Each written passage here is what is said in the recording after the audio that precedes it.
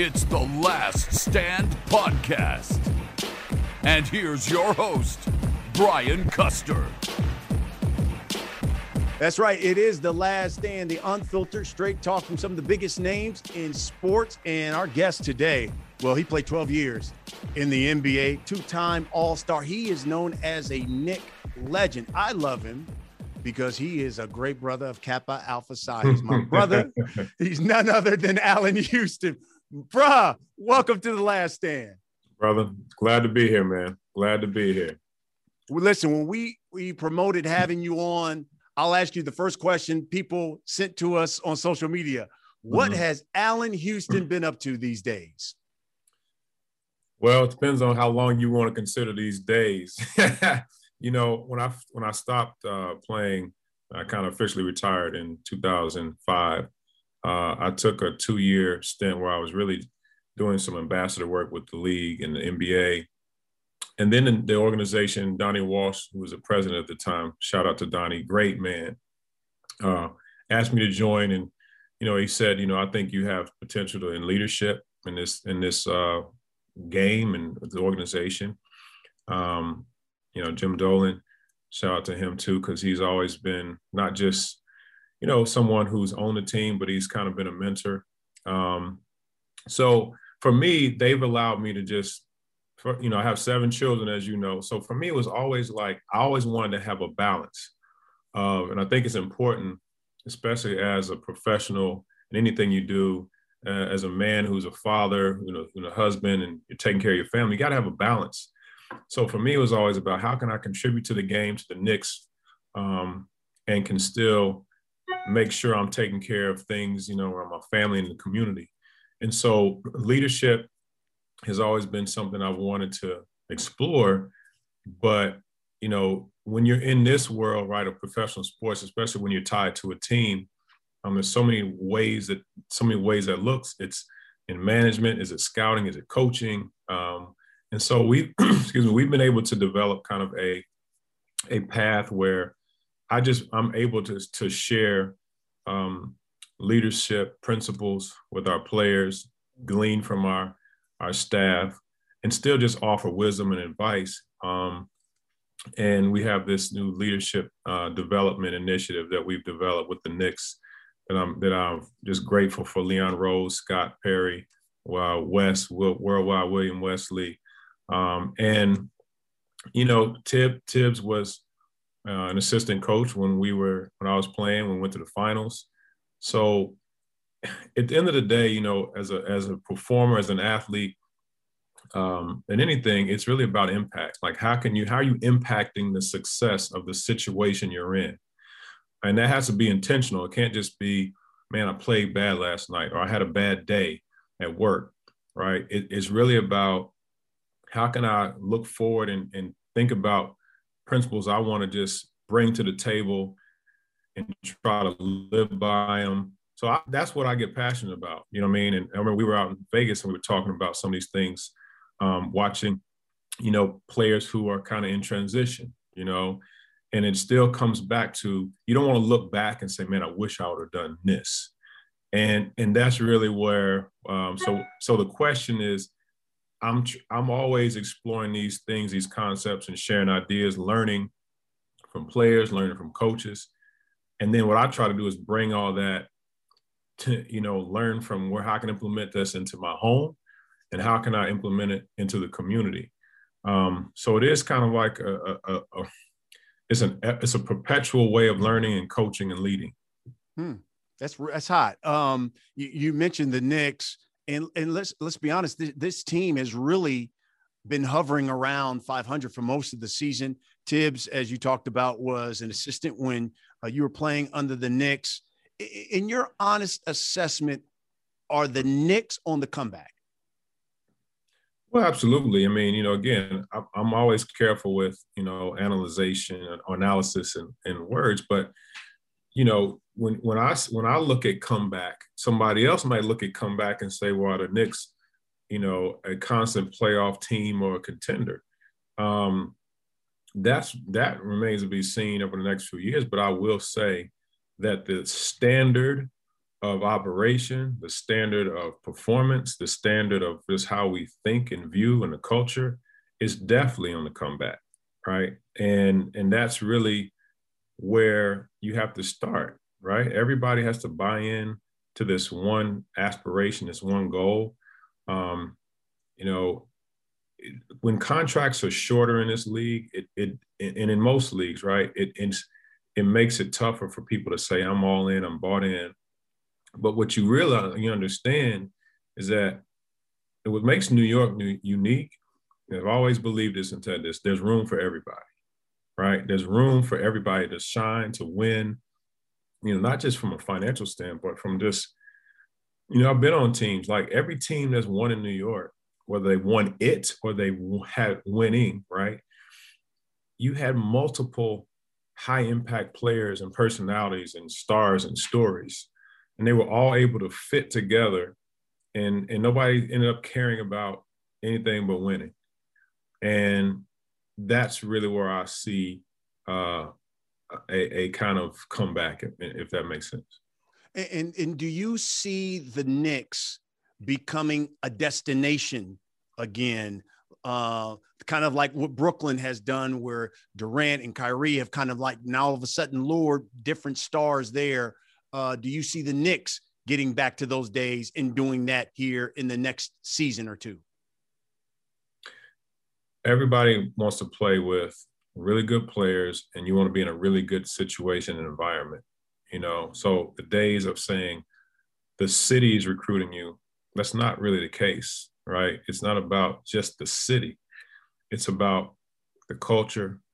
It's about who's going to give me a chance to win. And obviously financially, you want to be able to take care of people, right? And owners always been done that, right?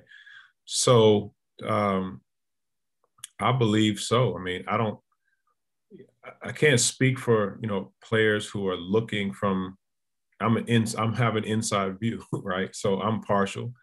I know that I know when people have played here, when they leave, they say, man, they always say, man, I miss it, you know, and they say, man, you guys really take care of people. But you got to see that for yourself, right? It's like marriage, right? Being a father, like you see it for yourself when you're in it, right? And you appreciate it when you're in it. So that's what I can say. Let's talk about you, because, you know, in your career, you were considered, you know, one of those type of guys that had the prettiest jump shot ever. At what age were you where you knew you had a gift and knew that you could really shoot it? That's a good question. Well, when I was younger, you know, I was really thin. I knew that I had good mechanics. My father, he didn't really have to go out and say, hey, put your elbow in, do this and this and that. For me, some of it came natural, but I had to learn. What helped me is I had to learn to kind of create my own shot. Like I wasn't a guy who just sat there and said, hey.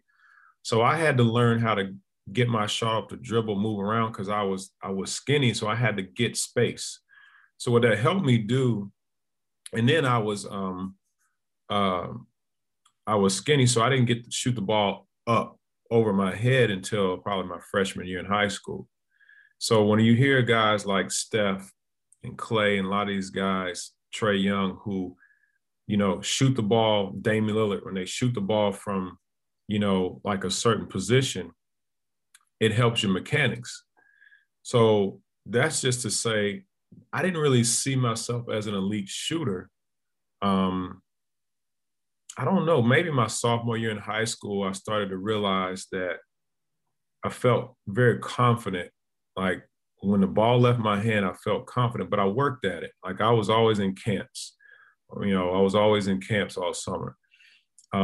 Probably, you know, it was probably when I got to college when I was like, okay, when you see yourself at another level and you're able to kind of do that on the next level. In my freshman year, I averaged 20 points, and I averaged 20 points all 4 years. I started to see where my strength and advantage was. And now it's a matter of how can I build everything around that to enhance and amplify what I can do with shooting. And it's not easy, kids, even when they're younger, playing for their fathers, fathers training them this and that. But, you did it. I mean, you go to the University of Tennessee, you play for your father, Wade. What was those days like for you? Well, first of all, like my dad was the assistant coach. First of all, he was the first at the class of the first African-American scholarship basketball players at the University of Louisville in 1962. There were three players, and he was one of those three. Then he became the first Black assistant coach at the University of Louisville. Went to four Final Fours as an assistant coach. They won 2 national championships at Louisville. Then he gets a job at Tennessee my senior year. So all through my life, I planned on playing for him at Louisville. Then he gets a job at Tennessee, and then I was like, whoa, and I already signed with Louisville. So for me, my first thought was like, I'm going into a new situation. He was the first Black coach in SEC history in '89. So I'm going in with this mindset of, okay, even though I was kind of a highly recruited, highly touted basketball player in Louisville, I'm coming to a new situation, new conference, and all this is new. My biggest responsibility was not for me. It was like, we got to make this, I have to make this look good, make this work for our family, right? So I just had an extra motivation for that because I knew he was the first Black coach. He was going to be looked at in a certain way. We were going to be looked at in a certain way. So I had a lot of motivation and fuel. Our personalities made it work, right? That's one thing I would say about people coaching their kids, right? It's not easy. I think it made it easier when we were in college than it would have been when I was younger, because now you realize it's not just me and him. Like there's a lot of other stuff that's going on around here. And so, I had teammates that I had to kind of set an example for, and I'm 20 years old, so I'm gonna be doing dumb stuff right on campus. So I'm like balancing all this stuff out. And so I think it was really this idea that there's a much bigger picture. There's a name that we're carrying that it was established early in our relationship. Like we had a very, close relationship. And so it carried forward. So that started everything.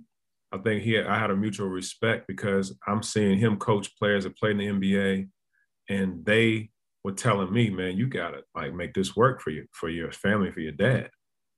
So I knew that, but hearing it reinforced by other players and pros that mentored me, that he coached, like it was a lot of dynamics that just gave us the fuel. But really the values. It was the values that we learned early that really were the centerpiece of it. Faith, like we talked about, the thing that we're doing now. Faith, integrity, sacrifice, leadership, and legacy. Like we live by those 5 values, and we talked about them a lot. So that's really what held it all together. And it sounds like that was a lot of pressure, man. I would think that was a lot of pressure for a young man to know that, hey, look, this is my father's first opportunity. I gotta go, but if I'm going, I gotta make this work because I gotta make him look good too. Well, the thing that helped that was that, he never. I don't remember him talking a lot about like, all right, now, when you get to league, this. When you get to the NBA, this. Right. Everything that he talked that came out of his mouth. Now I knew after my sophomore year that could be a reality. But it really wasn't even until then that I really like focused and locked in on it. Everything we talked about was about character and education, right? He sat me out of practice one time for a couple of weeks almost because I was struggling in a class. He sat me out of the first 30 minutes of practice. And like those were the type of things that set the tone. Like, man, this ain't about playing the NBA. I've seen that. I've been there. I put them there. You're my son, what you're going to be about is education and character. Now, so for me, I knew I had a talent level. I knew where I played against the top guys. I played against pros and in the summers, and like we played on that dream team. We played in that college select team against. So I knew that I had the talent to do it. It was really now about what's the foundations that's going to allow you to sustain it if and when you get there. And that's what he focused on, right? And I think that's really where, as a father now, at talking to coaches all over the country, talking to young athletes, like that's really what I focus on. And a lot of coaches say they want to focus on that, but they don't. They don't with the intensity and the intentionality that they need to. It's interesting. What do you think, Alan? What do you think about the style of play in the NBA today? It's like it's fun to watch when it's working well, but it's immature in nature, right? It's fun to watch because you see the ball moving, you see it clicking, and bam, guess what? He's wide open. Shoot it. Why are we wasting time, doing all this stuff? When we were playing, you sought out the mismatch. You came down, okay, he's going to him, throw the ball to him, and let's work off of that, right? You still have to do that, especially now in the playoffs, because it's about matchups. It's why the best, players in a playoff series are going to basically win, right? But how you get to that is the game within the game, right? Now the game is about pace. It's about shooting threes if you can. That's the part I don't like as much, because while it's a statistic may say if you're shooting 35% from the two and you're shooting 36% from the three, why not just back up and shoot a three? Because the value of that shot is more. I'm like, to think that way, you're missing out on the nuances and the psychology of the game, right? I just saw in his eyes that he didn't want me to go right there and shoot, right? There's a psychology to scoring and to manipulating a game in your opponent. And so we missed that, I think, right? And we don't teach it. And then we expect people to know how to do it. That's interesting, man. And it's interesting that you say that, because your game, I mean, would fit perfectly. It seems like with this type of NBA.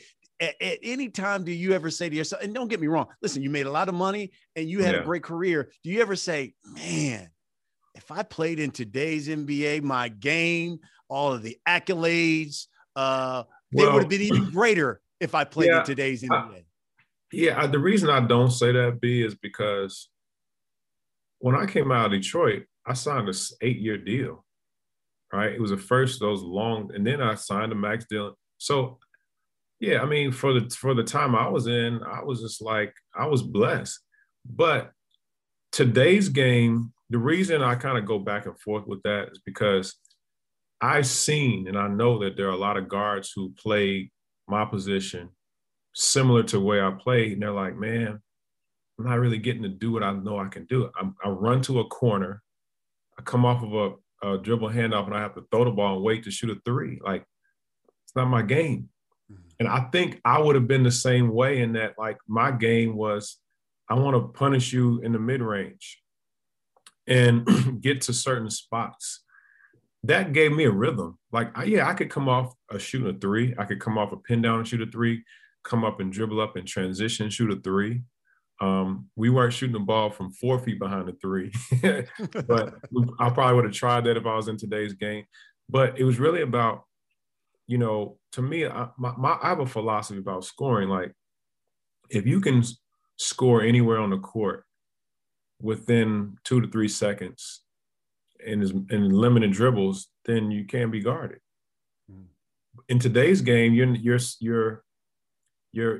told to stay away from certain areas of the floor to score.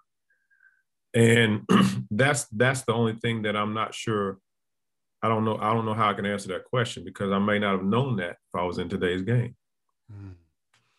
1993, man. You were the 11th overall pick in that draft by the Detroit Pistons. And that was really towards the very end of that Bad Boys era, all of that type of stuff. What were those early years in Detroit like for you? Yeah. Well, so you're right. I'm coming in, Lindsey Hunter, shout out to Lindsey Hunter, Mississippi Valley State head coach, HBCU. We were really good friends before the draft. Like, we became close like right before the draft. Got drafted 10th and 11th. And they told us, like, hey guys, we really want to groom you behind Joe and Isaiah. So we were like, yo, like, this is, I'm excited. We spent our rookie year, we spent the whole summer like training with Joe and Isaiah. Barely went home. And it was one of the most valuable things that I've ever done, because it set a tone for like me seeing how these Hall of Famers do it. They're all close to retirement, but they're still in there every day, doing it differently than they would have done it, when they were 22, but they're still doing it. They're, like, it's a craft. It's a professional thing that you just do. And it was tough because you could see that they were used to certain ways that weren't there anymore. So you could see a little bit of frustration with them. But you also get to see, like, this is probably not how this is supposed to be, in terms of just, we won 20 games my rookie year. Right. And then my third year, we make the playoffs. Right. So you figure out where you are. You learn, you ask questions, you watch, you stay patient, keep believing in yourself, and just keep chopping the wood. And Joe was a great mentor. Grant Hill came in, my second year. I mean, Grant was like something nobody ever seen before. 6'8", doing stuff like played any position. And so we're like, oh, okay. So that really, when he came, it kind of really lifted us, our spirits and our hopes to what we could do. Now we had Lindsey Hunter, we had Theo Ratliff, we had and Joe was still there. So it was an interesting time. And then, so my third year comes, and I was a free agent, and I did not expect what happened to happen. I was expecting to stay in Detroit. I met my wife there. It would become home.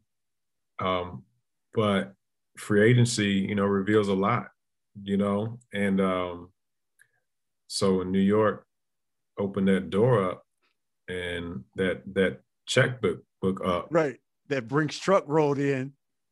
So I went from, man, I'm just trying to establish myself in this league, to, wait a minute, I have a chance to actually win in New York. Like, that was the money was obviously a factor, but I think a lot of some things that drove me too was people were like, he ain't gonna do that. He wouldn't do that. Like, he wouldn't take that challenge. And I'm like, that actually fueled me a little bit too. Because that's one thing about me, is like, you don't ever back down from a challenge. You just put the work in, and you see what happens. Like, God has the rest, and so that was my mentality. And what was since we're talking the early days of the NBA, what was your welcome to the NBA moment?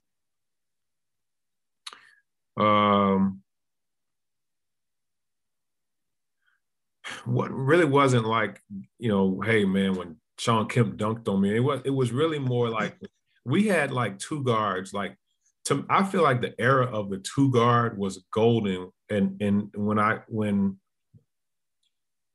maybe before I came in, because, you had guys like Ricky Pierce, Doug West, Mitch Richmond, Reggie Miller. Like, every game there was like a killer at that position, like with the mouth watering, because that was just that era. you know? So it was really like going against those guys my rookie year. Like, I'm coming out of Tennessee playing 4 years, so I felt my body was, was right for college. I was, shooting over people I could handle. I was a big guard, that had some athleticism.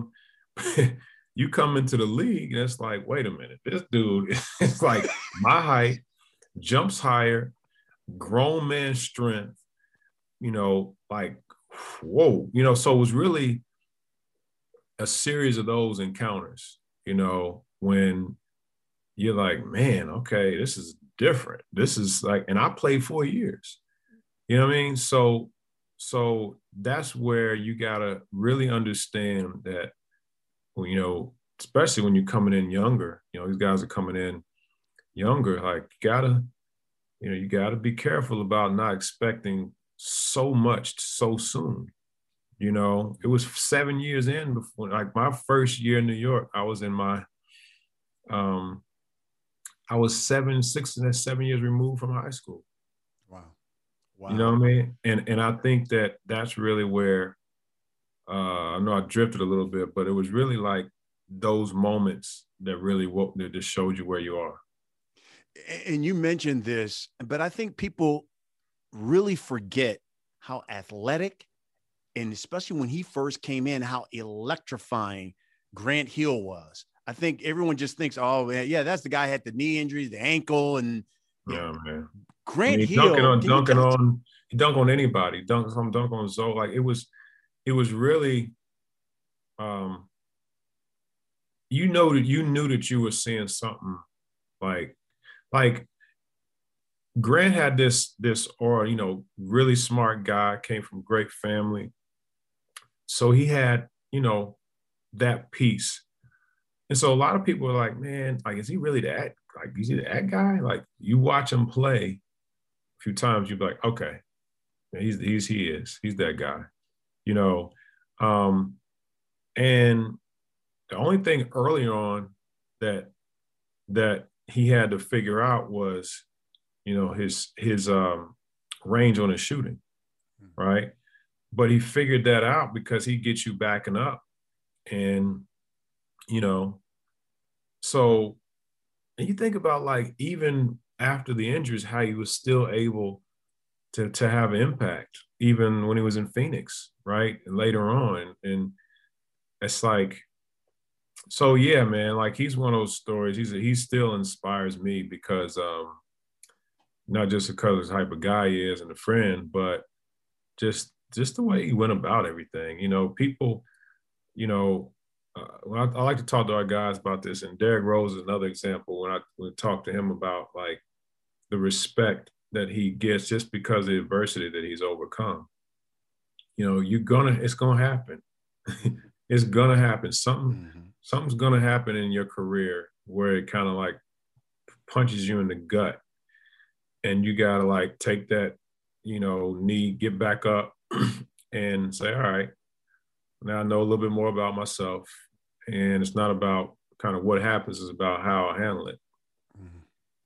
Good point. And you talked about how when your rookie deal was over, basically with Detroit, you decide to sign with the Knicks. Obviously, the money was great, but was there any other team out there that you were contemplating, like, maybe I'll sign with these guys as opposed to New York or Detroit?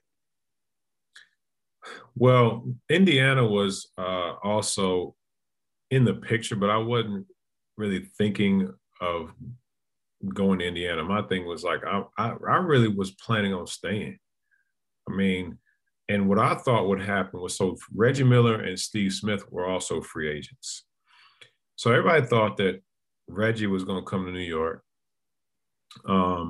Steve might have been in the picture, but everybody thought that, and I was figuring, okay, well, if Reggie goes to New York, then maybe I could use that for leverage and tell the Pistons I might go to Indiana and try to just, get a little bit more out of this. But when New York kind of made me understand, and I felt it was authentic that, no, you're young. We see you having a longer upside. We see you as kind of helping us to remain in this hunt to win a championship. And we need scoring. We like your side. Like, all these things made sense. And I believe that I was a piece to this aspiration to win. And when I felt like, and I think that's really what happens, I think, in a lot of times in free agency, it's like picking a college. Like, do you really fit? Like, do you really see a fit? And like, do you see yourself just really working out? And I honestly saw, like, I knew in Detroit what it was gonna be like if I stayed. Okay, I know that. But this is like, wow, like, I could see it. It wasn't like, okay, well, they just kind of want me here. Like, it was clear that, no, we like Reggie, like, and all this, but I'm sure they would have, like, I'm sure that if something would have happened different, they would have signed, Reggie and those guys in a heartbeat. But like, I just felt like it was real, that I was a young person at this position, that they felt like, how we really want this to work. Well, listen, you come to New York, and obviously, I mean, this team was a really good team. You end up taking John Stark's place in the starting lineup. And then basically a year after that, they make that trade and go get Latrell Sprewell.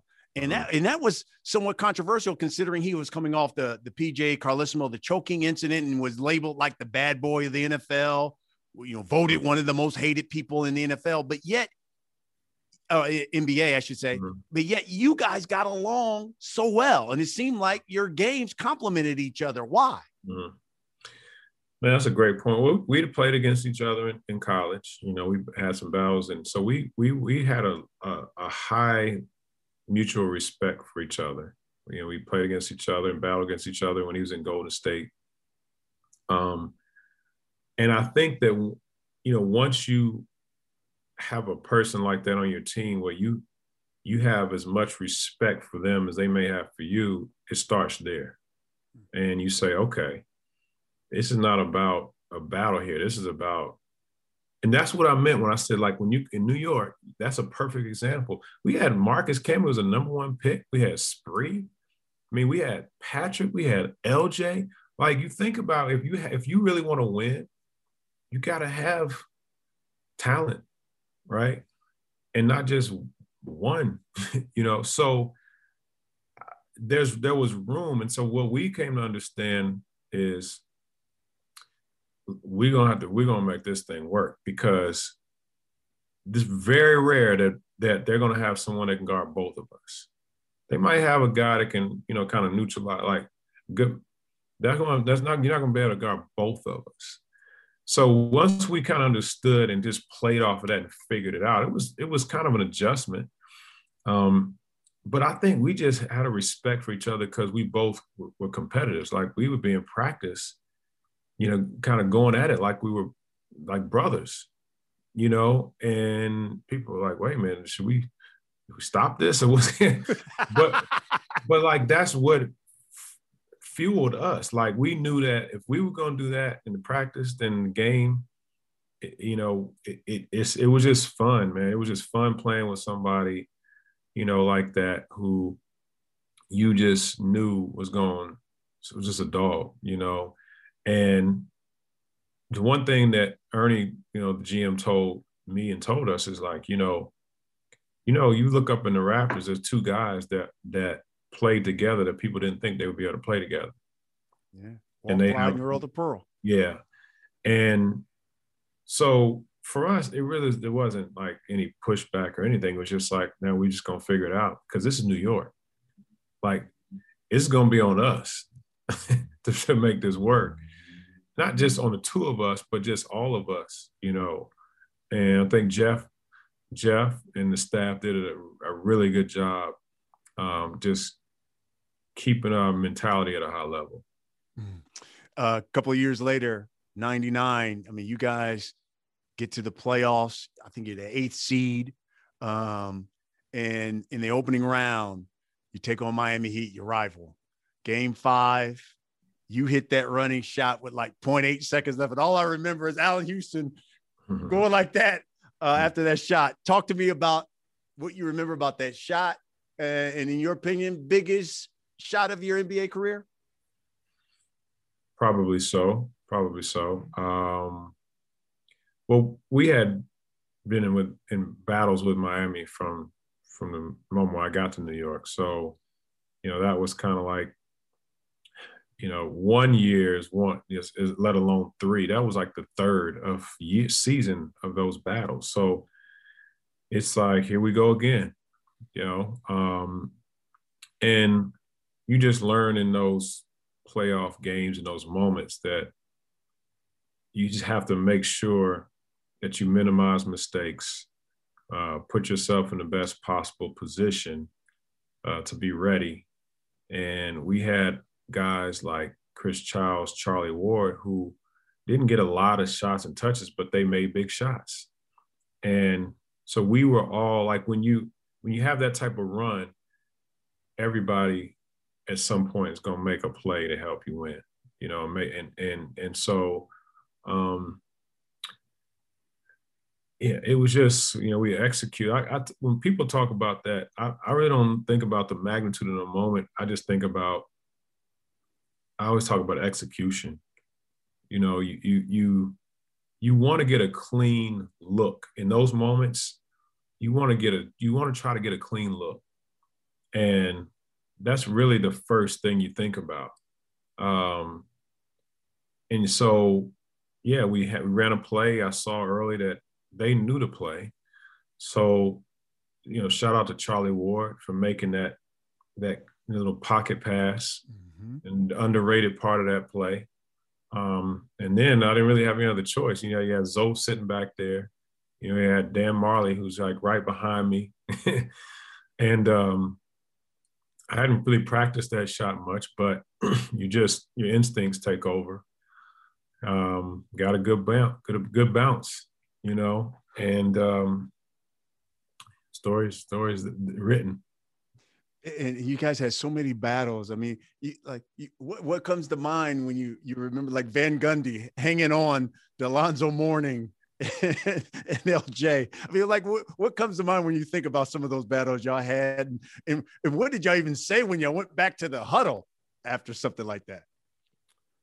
We knew what we were, like we knew what that was kind of expected. Like, at any point something could happen. I think it was really more of a mental battle than anything, because it's like almost wrestling, right? It's a physical grind, but like one little angle, one little tweak here could be the difference, right, in gaining the advantage. And then it comes down to making shots. Like the 1 year Tim, Game 7, had 38 on us. Tim Hardaway just went off. Like, that's what happens. You know what I mean? And so it really does come down a lot to making shots. Anthony Carter hit some big shots, and it's like, it's going to come from somewhere. And I think that's why you have to just prepare, beyond belief, right? And I think both of those teams were known for that, for the preparation. And because it does come down to making plays, making stops, making shots. That's, actually there was one play at the end of the game where I think Tim Hardaway was coming off a pin down and Spree just happened to get his hand on. And I think that was a key play to that game as well, right? Where just like little things like that, keep you in position. Obviously that basically that same year, you guys get to the finals. You take on San Antonio Spurs. But man, Patrick Ewing's hurt. Larry Johnson gets hurt. In your honest assessment, do you believe if the Knicks were at full strength, do you win that NBA final? I think we have a really shot. Like, I don't know. I don't ever say, yeah, we definitely would have won this or that, but it was tough, when those big guys, Tim was, even though he's a rookie, I mean, he was so mature, you know. I do think that I felt like from a talent perspective, I think we had a little bit more just straight talent, but their size was overwhelming, during that series. So yeah, I do think that if LJ would have been, healthier, and then if Patrick would have been there, like it definitely would have neutralized a lot. But one of our strengths was getting out and running. So the reason we kind of were able to make that run is we were able to get easier baskets and get out and run. And so it's kind of like, hindsight, it's hard to say, but either way, like the size was a huge factor in that series. Those Knicks teams that you guys had, calling card was certainly built on defense. Could those teams be successful, you think, in today's NBA? Yeah. You figure out how to make the adjustment. Yeah, you figure it out. I mean, you got to think O could shoot the ball. LJ could shoot the ball. So it's not like those guys couldn't shoot. It was just the style, And I think, you would figure out, how to play and make it work in today's game. But then you have to have talent. You have to have skill. You have to have toughness. You have to have a capacity to defend to win. You got to defend. You can talk about pace all you want. I think even the Warriors that year, they were in the top 3 in defense. So I think if you look at the skill set and the mentality, I absolutely think we could have played. So many characters, yourself, Spree, Patrick, Oakley. You can go on and on about the guys that have been. Any practices where you even had to shake your head and say, man, I don't know if we're going to survive, or I think some of these cats may have to go to jail the way we fighting up in here in these practices. No, it never really got to that point. I think it was because we knew it's like a family member, right? That you might have a crazy brother, cousin, whatever, but they're not going to go so far because it's his family. You know what I mean? And so for us, practices were very intense. They were competitive, but it never really got out of control like that because we just knew it was like I keep thinking wrestling or boxing. I mean, when you're sparring, you're going to take some hits and licks, but it doesn't really get into a real fight because this is just what we're doing, and I think that it always would get physical because that's just the way we play. John, man, made me so much better, having to compete against him from day one in practice. Because he played that way, the same way he was guarding Michael Jordan, Joe Dumars, and that's the way he knew from day one that it wasn't about who's going to start. That's why we got so much respect for him. He was the first one that came in and said, man, you're going to be a great Knick. Like, I didn't know what to expect. People kept saying, now Knicks need a 2-guard. I'm like, John Starks was an all-star in 94, right? But it just says so much about him. Like, he was like, man, he would be the one to tell me, like, dude, you want to be that level, you got to do blah, blah, blah, blah, blah, and in practice. So, like, having people like that, you just don't see that. You just do not have, built like him, like, a lot anymore. Wow. 2001, as you talk about, you signed this like 6-year, $100 million contract extension. You're the highest paid Knick in franchise history at the time. And it was, to me, it was amazing how quickly afterwards you received so much flack for the deal. I mean, even people we used to say this is the poster child of bad contracts or bad Mac. How did all of that affect you? Probably more than I let on. You know what I mean? You always say as a person, like, don't let outside stuff determine. It never affected who I am or was, but I think what really bothers you the most is that the same person, the same spirit, the same mentality that I had to get to that point, that never changed. Like it's not like I just said, okay, now I got this money, now I'm just gonna sit out. Like I think I missed 10 games in 7 seasons at one stretch, right?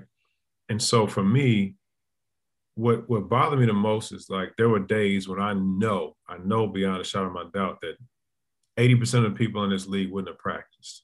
I know it. I didn't miss practices, right? Because it was my responsibility at that time to practice because of the contract. Like it wasn't about, I felt like that was my way of saying I wasn't like a top 5 player in this league, but what I had to do for the organization is to do those things, right?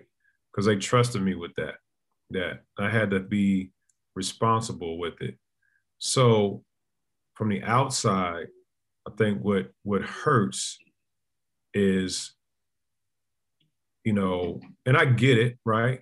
Because you're saying, man, like, okay, what can we expect? It's like if you pay for something, what can I expect? And people really looked at it like I had to look at it this way later on. People looked like they were paying. They were the ones paying. And I'm in my mind, man, you're not paying. Jim Dolan's paying. Right. You know what I mean? So I get the perspective was how it was skewed. But again, I think what hurts the most is like, I never wanted to, as a front office person, never to look at a person and view them as a contract. So now you start being viewed not as a player, but as a contract, and but it was eye-opening. It was great learning. And what I drew back on is like when my dad left the University of Tennessee and he had to resign, I look back at, how many people to this day say, man, I so respected your father for the way he handled himself, the class, the dignity with which he handled a lot of it. And that's what I thought about. Like, I'm not going to change anything about who I am. And, that's, to me, that's the way you got to show strength, is be the same person, still be able to go out, serve. And I just believe that's why I was been blessed to still be here, is eventually those same people are like, man, no, you weren't saying that when I was making this kind of money. Right. So I understand that it's the weakness in that person who doesn't have it, the kind of maturity in themselves, say this ain't about like contract. It's about this dude is like, was he expected to say no? I don't want it. Right. Yeah.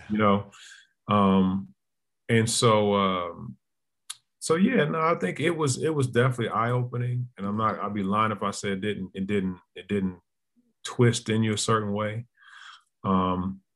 Because, there were times when I couldn't even walk up the steps, when my knees kind of started to go, and it was just like, so those were times where you look and you say, it grows you, as a person. Well, and I think the sad thing was, because I think it was maybe a couple of years into the deal, like you talked about, you injure your knees and the knee problems, and then all of a sudden, like the NBA comes up, what was it, the amnesty rule, where you could buy out a player, waive them, and it seemed as if the lingo, they were calling it the Allen Houston rule. Mm-hmm. And at that time, were you like, okay, enough's enough? I mean, why me? Yeah, I mean, there are times when I still to this day think I'm going to change the name of that rule, because to me, it so what it represents is like, you don't have to put a name to that. You know what I mean? Just make it a rule. uh, but I get it, right? Yeah, I mean, it's all part of the story, man. It's all part of the journey. It's part of why I can share experiences with people and they can receive it or not. It's why you would listen to some person and not another one, because is it credible? Is it valid? Is it truthful? So I look at it as, when you go through times like this, it gives you an opportunity to when somebody else is going through something, it's like, I've been there, so you learn from it and grow from it. Greatest professional accomplishment. Professional accomplishment. It's hard to categorize it in professional because I always think about like the fact that my wife and I are, going on 25 this year. We got 7 children. And so even though that might be professional, I just want to like clarify. That's probably I had say basketball wise. How about this from the basketball wise? I want to say, winning a gold medal, but it's a very lowercase small but, right? But okay. But I think just being able to play in the NBA Finals in Madison Square Garden is like, man, it's obviously it would have been, I don't even know what I would have been, where I would be right now had I won it. But I don't know, man. Just it's like that experience is like, I don't know if I can think of anything higher than actually winning it. Playing in the NBA Finals in Madison Square Garden. Biggest NBA regret? I don't know. That's a tough one. I don't know if I really have any regrets in terms of, I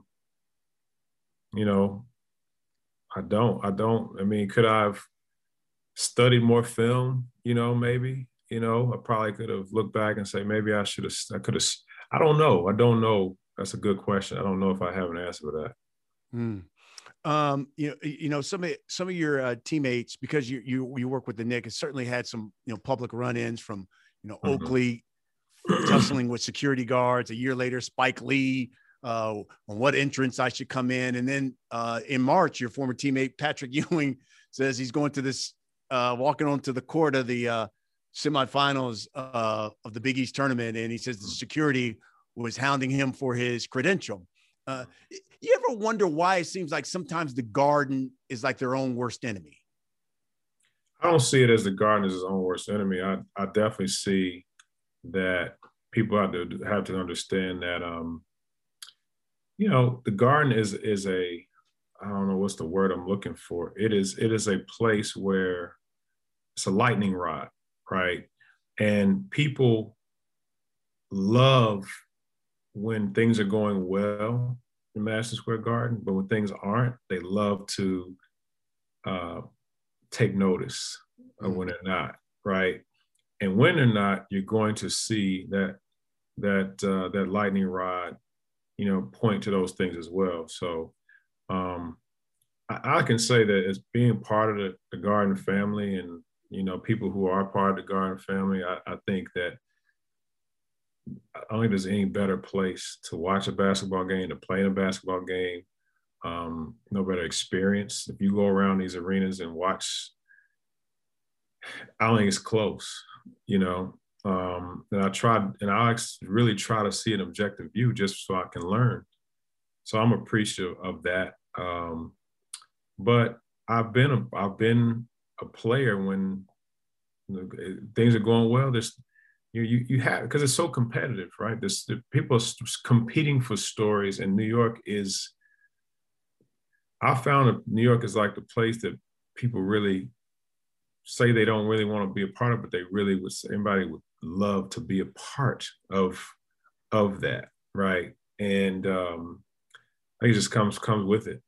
Yeah. Good answer.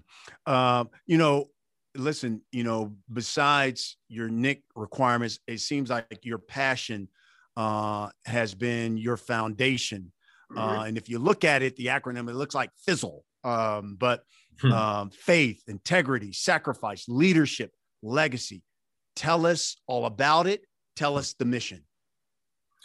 Well, the mission is just that. If you look at those 5 principles and values, and I think we're, especially now in a world where we have a generation of young people who I think are the most important generation in our history. When you think about when I was 15 to 25 in that area, in that age realm, you're discovering who you are, you're discovering where your place is in the world, in life, decisions, your identity. And it was in that stage where I drew back on my relationship with my father and other mentors and people who really guided me, even though I was headed for being a professional. But it's really the framework from which I needed to see myself. So like FIZZLE is that. It's a way of thinking, it's a philosophy, it's a way that people can kind of really frame their life and say, okay, this is where I want to go and where I want to be. And it's a platform that we've kind of built so that this generation can kind of be mentored, supported, connected, and live by values, like be led by some spiritual principles that can really keep them motivated, give them access, hear their stories, but also equip them, for the life that they really want to lead. So it's really been kind of confirmed during this last, year and a half, because we're seeing how important mental health is, emotional wellness, disconnection, and spiritual health as well. So we just really take these 5 principles and say, if you want to be something, first of all, how are you defining success? But there has to be a plan, a strategy, a platform, a framework for how you're, living and acting. And you have to have someone who's there to support you during that process. So my father and I started doing these retreats and using these 5 principles as kind of a language and a lens through which to see your relationship. If you're mentoring someone or helping someone as a young person, it's really my strategy for life. And that's kind of how we view it. So we have not only this platform where, we're hearing their stories, having them trained, a digital platform. But we also have, an apparel, a merchandising arm. We have an MBA license. We have other licenses. But the way I see it is like, it's like an internal strength and discovery. And the apparel becomes like your outer expression, right? So when you think about a uniform, right, that uniform is expressing who I am, right? Or even when you wear something like what you're wearing right now, we are that, like we're Newts. And I have a Knicks, so it's like we also wanted the apparel because we know that in this world today, especially young people, branding, everybody has a brand, everybody has a voice. So we're saying, how are you going to use that to make an impact, right? So these values are like, don't just use your voice. Don't just do things and aspire to do things. Aspire to do it where you can make an impact. And that's really what the platform is about. And for those who want to get involved, want to support, tell us what do they have to do? So FIZZLE, again, is FISLL, FIZZLE, Faith, Integrity, Sacrifice, Leadership, Legacy. So you can go to the website. We also have a Team FIZZLE app on the app stores, Team FIZZLE. And that's where a lot of people are coming in, joining the community, hearing stories, sharing resources. But between the FIZZLE.com and the Team FIZZLE app, you'll be well equipped and informed to get on the team. This segment of the show is brought to you by Man Cave Health. It's a public charity that raises awareness nationwide for prostate cancer. Many of you know I battled prostate cancer, and had it not been for me taking a PSA test, the doctor told me I could have been dead within a year. 30,000 men die every year from prostate cancer simply because they didn't know their number. They didn't get an annual check. And also, do you know 1 out of every 4 Black men are diagnosed with prostate cancer? How important is your health to you? Oh, man. Well, it's everything, because health not only comes in physical form, but it comes in spiritual, comes emotional, mental, like it's all health is all in these dimensions.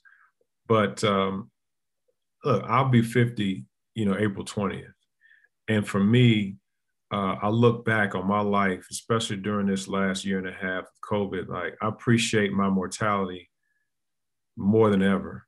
With 7 children, I remember praying literally before I retired, 2 things. One, can I have the flexibility and balance in my life, to be present with my children and my family and my wife. And 2, I want to physically be able to be active, right? My son, I got a 9-year-old son. I can't be telling him what to do. I got to show him, right? So for me, and what was important to me is when I had to retire, it was because of my physical joints and body, and I couldn't play anymore. So it showed me how important, especially as Black men, like we don't historically go to the doctor and say, hey, I'm struggling, right? We don't do that. We don't say, man, I don't feel in a certain way, mentally, emotionally. You have to, because for the sake of your family, I just got my first shot. And I did it because not just for me, but because it's a responsibility. You know what I mean? And so I shout out to what you're doing in that platform. And my father had a battle with prostate, and he's well. Had surgery. I've had to make sure I'm very keen and sensitive to that as well. So, listen. I'm looking at legacy. The last letter in Fizzle is legacy. I don't want my legacy to be, well, I was too scared to go get checked out, or I didn't do everything I could do to not be there for my family. I love that, because that was going to lead to my next question. Then, have you gotten a PSA test, and are you active, because your father has had it, to make sure other men in your life, make sure that you and your other men get the PSA test as well? Yeah, you have to, man. Like, I had a high count at one point, and the last time it dropped. So I was grateful for that. And, so like at this point, like we just got to think like whatever I need to do. Like if a coach tells you, here's what I need you to do to get minutes to help us win, are you going to do it or not? So whatever we need to do, we just got to do it. The mission for Man Cave Health is to encourage all men to take just 1 hour out of the year to either get a physical and a PSA test. And with donations from people just like you, you can help other men who maybe don't have the resources to pay for a PSA test or a physical exam. All you've got to do is go to the Man Cave Health website at mancavehealth.org and sign up for their free newsletter. It is a great resource. And please make a donation, because this public charity is trying to make sure that all men can get a physical and a PSA test. And all you've got to do to donate to this public charity is text The Last Stand to 44321. For people who support the podcast, we always let them submit questions. We got a number of them for you. We'll get just to a couple of them. This first question comes from Twitter. It says, Alan, which Knick teammate would you want on your side in a fight? You got some great options. Man, it's only one. Well, actually, no, it was more than one. But I Oak. We've seen that. We've seen that. You could have answered that one. Second one here comes from Facebook. It says, Alan, your greatest Knick memory. Game 6 of Eastern Conference Championship. We beat Indiana. Reason that was my greatest memory is because as soon as we won that game, my wife was pregnant with our first child.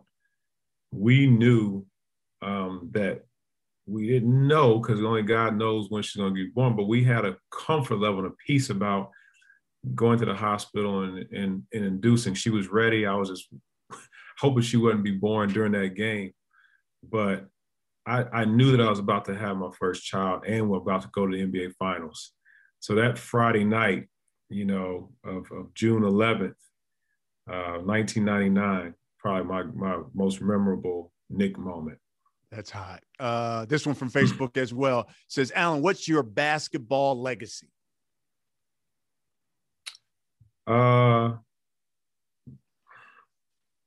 Making big plays.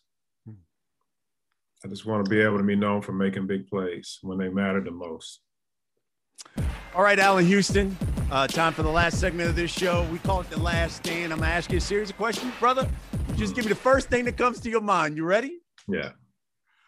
Most talented player from that 1993 draft, was it Chris Webber, Penny Hardaway, Nick Van Exel, or Allan Houston? Penny. Talent. If you had, what's that? You said talent, right? Okay. Yep. Yeah. Yep. If you had to put together the best 90s Knicks squad, starting five. Oh my goodness. Who's your point guard? 90s? Man. The 90s Knicks. Shoot, that's a tough one. Who's a point guard? I mean, the 90s, you see, I was gonna say like Rod Strickland, Mark Jackson, but they weren't 90s. You might have to help me with the 90s, because the 90s, who was, you had Chris, you had Charlie, Greg Anthony. Maybe Derek Harper. Okay. Who's your shooting guard? Come on, man. We got to skip the shooting guard. We know what the shooting guard is. we know what the shooting guard is. Who's playing the wing? Who's your three? I'm gonna go with Spree. Who's your power forward of the 90s? And I mean, might have to go with LJ. All right. And your center? Big fella. There you go. I love it. Best player you played with? I say Grant. Best player you played against? Well, there's one that we know that always comes up, and that's MJ. But I'm going to say, I know people would say Kobe, but I think from a talent perspective, I'm going to say Tracy McGrady. Wow. T-Mac, huh? Yeah, he just, from a talent perspective and just everything that came with it, he was tough. Now, who do Knick fans, because you have a pulse on this, who do Knick fans love more? Sprewell, Charles Oakley, LJ, or John Starks? I think John and then Spree. Okay. Yeah. Last but not least, who's got the prettier jumper? Steph Curry or Allan Houston? I gotta go with Allan on that, man. I just have to. I mean, we didn't talk about accuracy. We talked about beauty. Yeah. Usually I gotta be a humble guy, but yeah, I got a little more elevation. That's the only thing I love it. My brother, man, I've been looking forward to this for a long time, and I appreciate you taking so much time and joining us here on The Last Stand. Thanks a lot, man. I appreciate it. It was great. Yeah, that's what we do here on The Last Stand. We bring you some of the biggest names in the sport, like Allan Houston. Thanks for watching, folks. We'll see you again next week.